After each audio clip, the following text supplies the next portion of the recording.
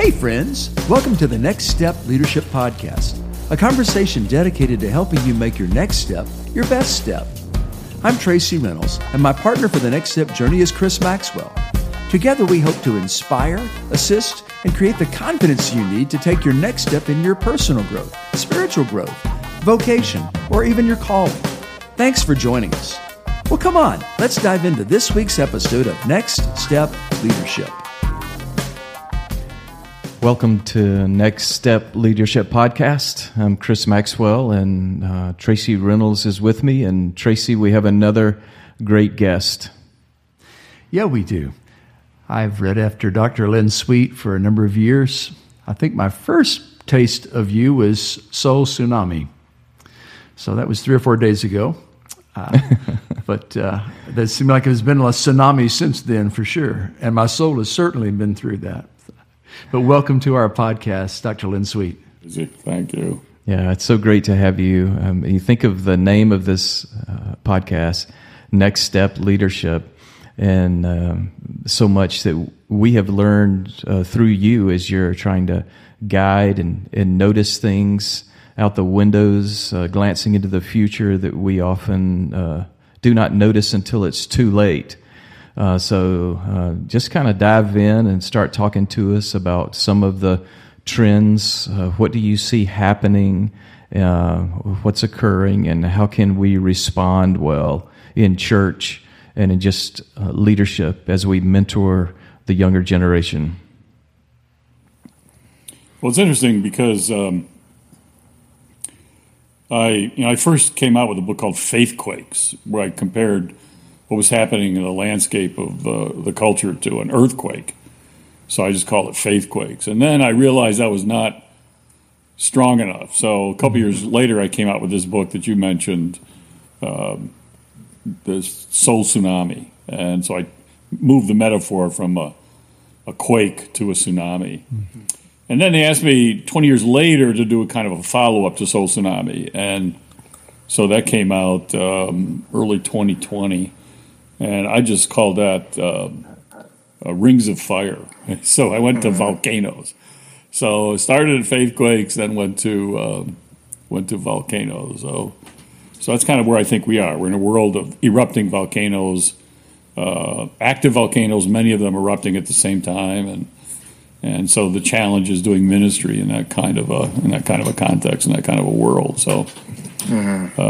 So just in my lifetime, it's been I've upped the ante about every 10 to 20 years. So yeah.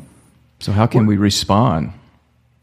Well, I think the ultimate thing is, and this is the I don't like the word relevant because we confuse relevancy with recency, and some of the most relevant things in the purest sense of that word, some of the most ancient. And so I don't want to be relevant. I want to incarnate the gospel in whatever the culture is, and so I want to be in touch with the culture, but in tune with the Spirit. So how do we, Jesus put it, be in the world but not of the world? So I want to be in touch with all these trends and trajectories that are going on, but you don't go with that flow, if you will. In many ways, we're salmon creatures. We're always going upstream. We're cutting against the grain, which means we're going to get splinters. But there is a in it but not of it kind of interaction with culture. So I want to be in whatever this world is. And this is the world that in the providence and sovereignty of God, God chose us to do ministry and mission now. So God, I'm totally unprepared. I'm totally unable on my own to even look at what is. If you look at all the things that are on the horizon, but God must know something about me that I don't know, because God picked me and you for this moment, and it's not going to do well for us one day if we go to the great judgment day and it comes time and how well how did you do? Well, I didn't like the moment you gave me. I chose another moment. I really like 1950s, or I really like 1970s, or I love the 80s. So I did ministry for the 80s. No, but I gave you the 21st century with these 22nd century kids. So what are you thinking? So I want to be faithful to the moment that God has given me, and you don't get to choose your moment. This was chosen for us by God. So what does it mean for us to be in this world but not of it? But then if you know, let's listen carefully to John 17, at what Jesus is saying. He says, but don't take them out of it either. Right. So it's kind of this holy divine triangulation. We're to be in the world, not of it, but not out of it either. And of course, in academic circles, as you know, Chris, we love to be out of it in an intellectually in way, So, so that's how we complete the circle. But at any rate, so there's a dance there of staying independently dependent on Jesus in the context of the culture around us and the complexity and chaos, right? And the only way through it is not around the Scriptures, but through the Scriptures. I mean, that's how you deal with these thorny thickets. For me, is not, well, the Scriptures don't address that, so I can go around them. No, they do. If you really read them carefully, there's nothing that is going on in the world today that is not in some way addressed and confronted by the biblical drama and the biblical story. So it's just a matter of learning how to read the Scriptures in a whole new way, and to stand under them, and so we can understand them. So yeah, it's an exciting moment. And this is the big, for me, the big bugbear of the church. As I was listening to a lecture called "The End of Preaching," and I was listening to it because I thought he was calling for the end of preaching, but no. It was more of a, what is the end, or in a sense, a purpose of preaching? What is the end of preaching? And for me, it was just such an obvious answer, what is the end of preaching, But, which is to lift up Christ. I mean, isn't that the end of all preaching, is to lift up Christ? But that was never, so this person went through kind of a history of what other people had said about, other preachers had said about the end of preaching. And Christ never appeared. I mean, and this person's proposal for the end of preaching was, and I guess you could work it around so it could be this, but it was really beautifully done and just expertly written and a real piece of art the way this person did it. But the end of preaching is prayer. Well, yeah, but praying to whom, and and what kind, So yeah, it's beautiful and lovely, but no, the end of preaching is to lift up Christ. Whatever the culture is, how do we? And Jesus himself said, "If I be lifted up, I will draw all people to me. I will draw." We don't trust Jesus to do what he says he's going to do, so we go off on drawing boards and we stand there and we get out our draft instruments and we draw up these programs and draw up these blueprints because we think we are going to have to do the drawing. No, we are not the draw. He's the draw. So we find new ways to lift him up, like a drawbridge, lift him up higher and higher, and then get out of the way. So the question is, how do you find new ways to lift him up in whatever that culture is? Yeah, that's the question. That's the question, and that's the challenge for everybody. But I call it JDD, Jesus Deficit Disorder. A lot of our churches, you don't hear about Jesus. You got all these apps where happy people or happy people, how to have a better marriage, how to have a better kids, how to have the perfect wedding, how to make all these apps and applications. I personally believe the ultimate app is the Holy Spirit. So I just trust the Spirit to app it. No, we're not in the app business. We're in the lifting up Christ business. Yeah. And then he will draw, and the Holy Spirit will app. So I have a little different kind of take on this that a lot of people have today, where they're trying to find, what are the 10 new features of being a leader, and so you can hear sermons and never hear the name of Jesus mentioned in any serious way other than a rhetorical sense, and that's not the way we're going to navigate and negotiate this future. I've been a worship leader for a good long time. And one of the things that we ask our people to do is to make sure that we create an environment where people can encounter God. And it's more than a performance, as you know, but it's a way of, as you were talking about, lifting up Jesus to an extent where he can make a difference. Because if we truly encounter Jesus, he would there would be the opportunity for him to change my life and reshape my future.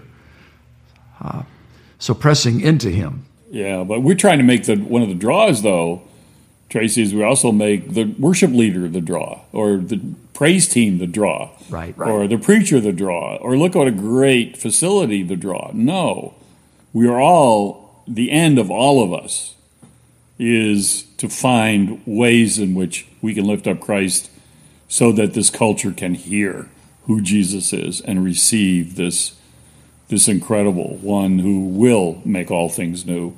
We don't do it; he does it, and so that's that's a big bugbear to me. Is as Chris knows too. This idea we lift up leadership. No, we lift up Christ. And you follow him. You don't. He's the leader. I'm the follower. I'm the one that is behind him as we lift him up and follow behind him. And even when I'm at the front of the line speaking to a crowd, I'm still behind him. If I'm doing my job right, I'm always behind him. I'm always catching up to him. He's always in front of me.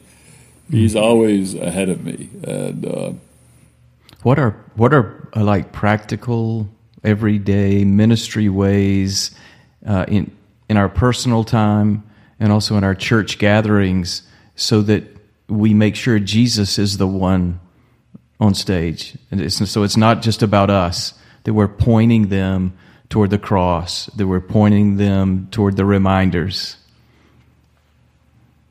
Yeah, well, I mean, there's also early Christianity when we started building facilities. The first 250 years were in the home, and the major church furniture is the table.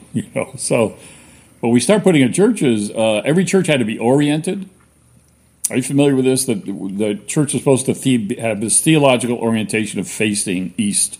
Mm-hmm. That's the word orient means east, and so the church would face the return of Christ. So the orienting towards east was a facing towards Christ, actually. And when a church had been oriented, there was, and if you look at the Church Nativity in Bethlehem and other early churches like that, there's ostrich eggs, either part of the lamps or just hanging down in a macrame saddle. Some of these ostrich eggs are painted. Sometimes they're just plain. But the ostrich egg was a symbol that a church had been oriented and was facing Christ. So even where I write in my study, I'm in my library now, but in my study, I have, right where I write, in front of me, a hanging ostrich egg. So there's little things. I have a little ritual. The first thing I do when I brush my teeth in the morning, I look in the mirror, because everything in this culture is telling me, sweet, you are God. Have it your way. You deserve this. You are God. And I just look in the mirror and go, God is God and you are not, sweet. God is God and you are not. So you gotta, there needs to be these little, I think, rituals that keep us on this track of, so that's as kind of as down in the dirt as you can get, but then higher up, Chris, there's all sorts of other ways of keeping Christ the focus. And just constantly, how does this lift him up? Who is this lifting up? Is this lifting up the church? This church? Is this lifting up me? If that's the case, then you break yourself, and it's all about lifting him up, and how better can we lift him up? And you and I talked about this before, and it's a big deal to me. Is using our imagination the right way, and you look at traditions that through art and poetry and music, they connected us toward him using our imaginations. And now we just kind of look down on that. It's like we don't have room for the imagination and the healthy mystery and the holy imagery in our church culture. And we need to bring that back so it can bring us back to the point you're making. Yeah, it's almost as we're afraid of the imagination. Agatha Christie had a great way of putting it. She said, imagination is a good servant, but a bad master. Mm-hmm. And, we're created in the image of God, which means part of that image is our imagination, and God expects us to use it. But it's a sanctified imagination. You know what I mean? It's a biblical imagination, sacred imagination. So it's not just imagination for imagination's sake, but it's chastened and disciplined by the sacred and by the scriptures. So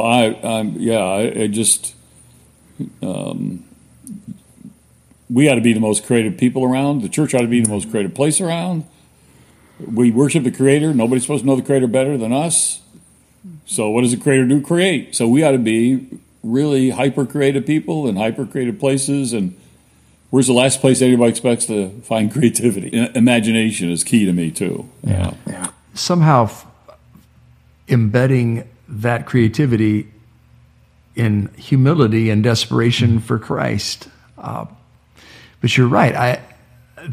In the early church, thinking through Bach, and there was a period of time where the best musicians were in the church. The standards of music were set by the church musicians, and now it seems as if we follow culture instead of the Lord in that. Yeah, and the church was the patron of the arts. I mean, we were up until really the 19th century, and I've done a little research here that even 19th century circuit riders come out of the Methodist Wesleyan tradition. Right. But they were colporteurs. They had books and tracts that they passed around and kept in their saddlebags. But they also were the art dealers. I mean, it's hard to believe this, but they were the ones who were most informed about arts and would sell artwork and make sure artwork was in people's homes and kind of get some there. And I'm not talking about the quality of the artwork, but it's still art, And we've lost all that. I mean, we've lost all that. I mean, you go into churches and all you see is blank walls. I mean, you go, well, are any of your people painting anything? I mean, aren't your kids painting anything? There's a church in Jackson, Michigan. It's called West Winds, and when they put up their new building, there were like 131 kids in the church at that time, and they asked the kids to please paint, and I think it was like a foot by a foot, or maybe it was 8.5 by 11, who knows, but to paint a picture of their hopes and dreams for this new building that was coming up. And so all 131 painted a picture of their hopes and dreams for this new facility. What they did then is they turned those paintings into tiles, and they wainscoted the walkway from the door into the sanctuary with those 131 tiles. And so when I walked in, I was asked to come and help dedicate the building. And I walked in, you're always looking for that tree of donors, the gold tree with all the. And I go, where's your tree, of donors? We don't have, we're your charter members. Oh, we don't. We have charter children. And so we walked down and saw their artwork, 131, I think, of beautiful of these, foot by foot tiles that just ushered you into the sacred, and you're feeling that sacred already when you were seeing these kids, their hopes and dreams for this space, and again, the art now, the new standard of excellence is not the quality of the performance, it's the quality of the participation, and you had this real feeling of what the participation was of these kids in this new adventure of putting in a new space, a sacred space. I love that. Well, we want to end this conversation, and then we will talk to you again for the next podcast. But Lynn, I appreciate your wisdom, your creative mind, and where you're taking us, because our hope is that we can learn and find ways to make our next steps our best steps. Thanks for joining us on Next Step Leadership, the weekly conversation dedicated to your personal growth and leadership development. Chris and I are so glad you dropped in. You can find us on all your favorite podcast providers. Do us a favor and hit subscribe, and if you really want to help us, give us a rating. We so appreciate your support. Check out our show notes for more information regarding guest contact information. Chris Maxwell's 11th book, Equilibrium, 31 Ways to Stay Balanced on Life's Uneven Surfaces, is available now at www.chrismaxwell.me or Amazon, where you can find all of Chris's previous books as well. Our featured music is by Casual Americans. You can find their new musical releases at www.casualamericans.com or at your favorite music suppliers. We release Next Steps Leadership each Thursday, so join us again next week on the Next Step Journey, a conversation dedicated to helping you make your next step your best step.